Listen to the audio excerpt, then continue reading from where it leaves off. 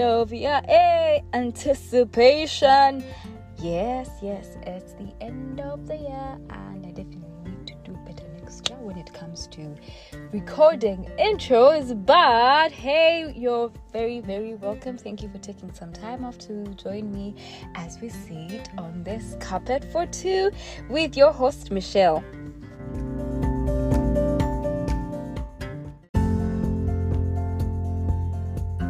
A couple of weeks ago, I came across a tweet that said, "What was your biggest lesson in 2023?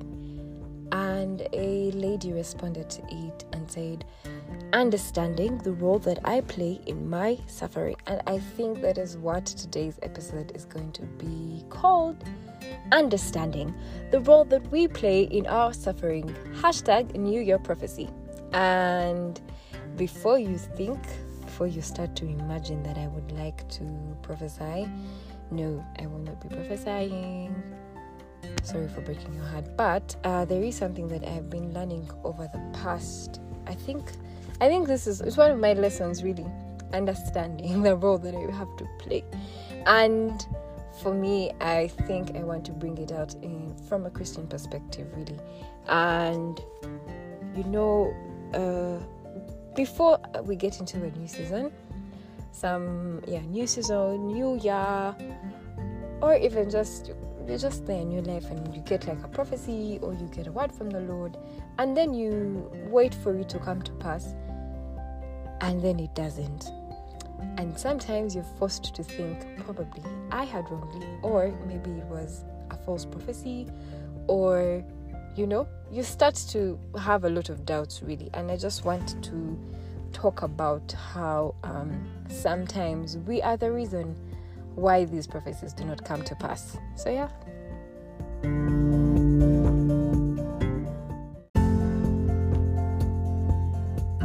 First example of people who received a word from the Lord and it did not come to pass that comes to mind is the Israelites, that first generation of Israelites that did not get to see the promised land, and along with them their leaders Moses and Aaron, right?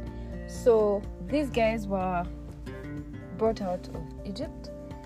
They were delivered out of the hand of Pharaoh by God, and he wanted to put them somewhere, which is what we call the promised land, and he wanted to put them there, and because of the promise that he had made to Abraham, who happened to be their forefather, right? So as time goes on, during and throughout the journey that they made from Egypt, they become disobedient. Even their leaders became disobedient.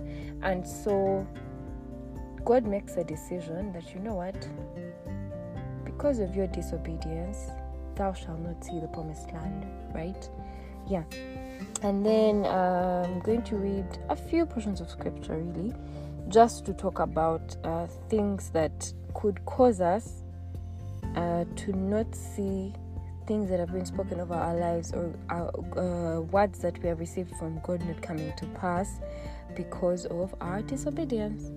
I'm going to read, first of all, Deuteronomy chapter 11, which says, let me just give a background story. By this time, they're about to cross to the promise. They're about to cross over the river Jordan and get into the land of Canaan. And so because Moses had disobeyed the Lord in the previous books, we know that by now he's not going to enter the land. So he's just giving them final words, final instructions.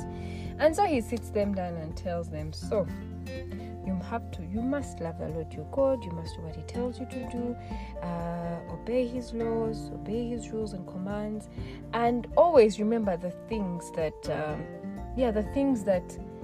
that he did for you, the things that he brought, the things that he delivered you from.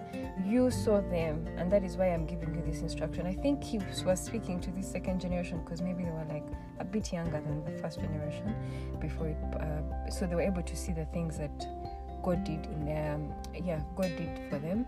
So he was sitting them down and telling them. I think part of the reason why he was telling them was so that they could teach them later.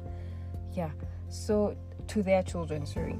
I think it even talks about it later in the chapter that you must sit down your children and talk about the things that the Lord has done for you. In other words, remember. Always remember. You see, a thing with remembering is it always brings you back to surrender. When you remember how far God has brought you, you start to you see that if he could bring me out of this, if he could bring me out of that, surely there's somewhere he's taking me, right? And I think that is what Moses was trying to do in trying to pass on to the Israelites. Later on in the verse he says, the Lord is still the Lord says, be careful, don't be fooled, don't turn away from me to serve other gods and bow down to them. If you do, the Lord will become very angry with you. He will shut the skies and there will be no rain. The land will make a harvest and you will soon die in the good land that the Lord is giving you. But before that, let me take you back to verse 13. So verse 13 says, the Lord says, you must listen carefully to the commands I give you today. You must love the Lord your God, serve him with all your heart, and if you do that, I will send you rain for your land at the right time. I will send the autumn rain and the spring rain. Then you can gather your grain, your new wine, and your oil. And I will make grass grow in your fields for your cattle. You will have plenty to eat. So that is the blessing that came with the Israelites obeying God, the blessing that came with obedience. And then later, like right after that, he says, be careful, don't be fooled. Don't turn away from me to serve other gods and bow down to them. Because if you do that, the Lord will become very angry with you. The same skies that he had opened for rain to come in season, to come in the time when it's supposed to come. The same rain, the same skies that he opened, he will shut them, and that land will not make a good harvest. Basically, the same land that can be good to you can actually be bad for you, and you will die in it, right? So there was a price for the Israelites to pay, and that is what I think for me has been my biggest lesson this entire year, that there is a price to pay. The price that the Israelites had to pay for receiving this very good land for free, for what? It was simply obedience to what God had said. Somewhere in other chapters, the Bible talks about how the instruction was that they should not defile themselves with other, people from other tribes and other nations, because those tribes and nations had their own gods. I know some of you are saying, yes, so we should not marry from other tribes. Guys, that's what I'm saying. That's not what I'm saying. Don't come here and misquote me. Anyway, yeah. And then, so why did I bring up that story, really? I brought it up to talk about how, sometimes you receive a word from God, but because of your disobedience, because you're not living right with God, it doesn't come to pass. So it's not always that it was false or you had wrongly. Sometimes you just need to check yourself as a person. Have I stayed the course? Have I done my part as a believer, right? And then in regards to prophecy, because this one wasn't exactly a prophecy, there were no prophets at that point in time. It was God speaking directly and telling them, I'm going to do this for you, I will do that for you, I will do this for you, I will do this I will do this if you do that, And then now I want to talk about, shortly talk about what if it's a prophecy, right? Is it any different? Now, a lot of times, I think for the longest time, personally, I always thought prophecies are a prediction of the future. Now, the truth is, they're not always a prediction of the future, right? They're not always a prediction of the future. And I will read from Jeremiah chapter 18, verse 5 to 10. And it says, then this message from the Lord came to me, family of Israel. You know that I can do the same thing with you. You are like the clay in the potter's hands. I am the potter. This message is from the Lord. Verse 7, please, if you haven't been attentive, you first listen. There may come a time when I will speak to you. Meanwhile, Jeremiah, at this point in time, God is giving this message is coming from the Lord to Jeremiah, and Jeremiah is one of the prophets in the Old Testament. So let's go back. There may come a time when I will speak about a nation or a kingdom that I will pull up by its roots or tear down and destroy it. Verse 8. But if the people of that nation change their hearts and lives and stop doing evil things, I will change my mind and not bring on them the disaster I planned. There may come another time when I speak about a nation that I will build up or plant. But if I see that nation doing evil things and not obeying me, I will think again about the good I had planned to do for them, right?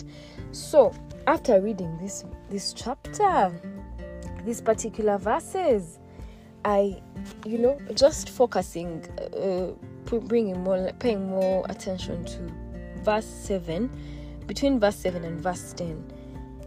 Prophecy, this particular portion of scripture teaches us that if a prophet gave a word for a nation, say it's going to be destroyed or it's going to, something bad is going to happen to it, it also takes me back to Second Chronicles 7:14, that if my people who are called by my name, I think you guys know it, repent of their sin, I, the Lord, will, hear them from heaven and, heal their land, right? So, if in other words, if a nation gets a bad prophecy, okay, what you would like to call a bad prophecy or a prophecy about doom, and then they gather themselves, sit down and decide to seek the Lord, and they decide to repent of their sin. Mind you, repenting is apologizing and turning away from their sin. Then the Lord, which that's verse 8, I will change my mind and not bring on them the disaster I planned. But if you receive a prophecy, a good word from the Lord, like, I don't say I'm going to give you a cow or something like that. These are really earthly things. But like a good word from the Lord, like a really, really good word from the Lord. Especially, and if you're preparing to enter the fasting period, for those who know what I'm talking about, please, as you prepare, please listen to this. You may receive a good word from the Lord and it still doesn't come to pass. Why? Because you have turned your face. I don't know how to call it turning your face, but you end up, you don't stay the course, you don't tarry in the presence of the Lord, asking Him to guide you. You don't tarry in the presence of the Lord. You do not obey the commands that He gives you. The small those things, they may not even be things that other people have to know about. It's just, between you and God, right? And then at the end of the year, you're sitting down trying to review and you're saying, oh, this didn't come to pass. Why? It's not that it was a false world, brother, sister. It's because, did I say false world? Forgive me. That is not the English that we speak over here. Anyway, what I meant is, it doesn't necessarily mean that it's a false word, yeah. But what role have you played in it coming to pass?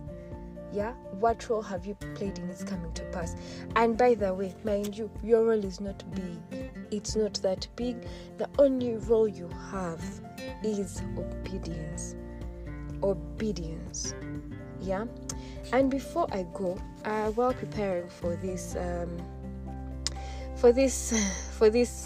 particular episode, I came across an article, and it says that in that article, I think he was just talking about how it doesn't, prophecy doesn't simply seek to predict the future, but it also seeks to change the present. I just want to leave you with that it doesn't simply seek to predict the future, but also to change the present. That in case you have been living in sin, that it would cause you, lead you to repentance. But if you have been living righteously, that it would encourage you, because you know that there is something good that is coming. So it encourages you to live right, continue living righteously. It encourages you to stay the course and, persevere in your pursuit of God. And, at the end of the day, there is a great reward for it. So, ladies and gentlemen, I think that brings today's episode to a close. I just wanted to talk about that. And if you happen to listen to this before you go for a New Year's, service or something like that, I pray that going forward, I pray that even as we go and we are thanking God for His goodness and how far He has brought us into this past year, and how He's also taking us into a new year. I pray that whatever it is that has been spoken over your life, or whatever it is that God is leading you to or going to speak to you about for this coming year, I pray that it will come to pass for the good of those who love Him, because all things work together for the good of those who love Him and are called according to His purpose. Brethren, I pray that you will also be reminded of your role, the role that you have to play in your suffering, in not seeing the things that God has said over your life come to pass. But I also pray that since we're acknowledging that we have a role to play, that we're going to do it, with the help of the Holy Spirit. And definitely everything that the Lord has prepared for us in 2024, we are going to welcome it. We are going to see it happen. And at the end of the year, we shall be back here with a bouquet. I wanted to say like a banquet, but anyway, like a whole big number of testimonies. And yes, God bless you. Thank you so much for joining. Happy New Year 2024. If there is no one else who has wished you, I am more than glad to be the first one to say Happy New Year 2024. Au revoir.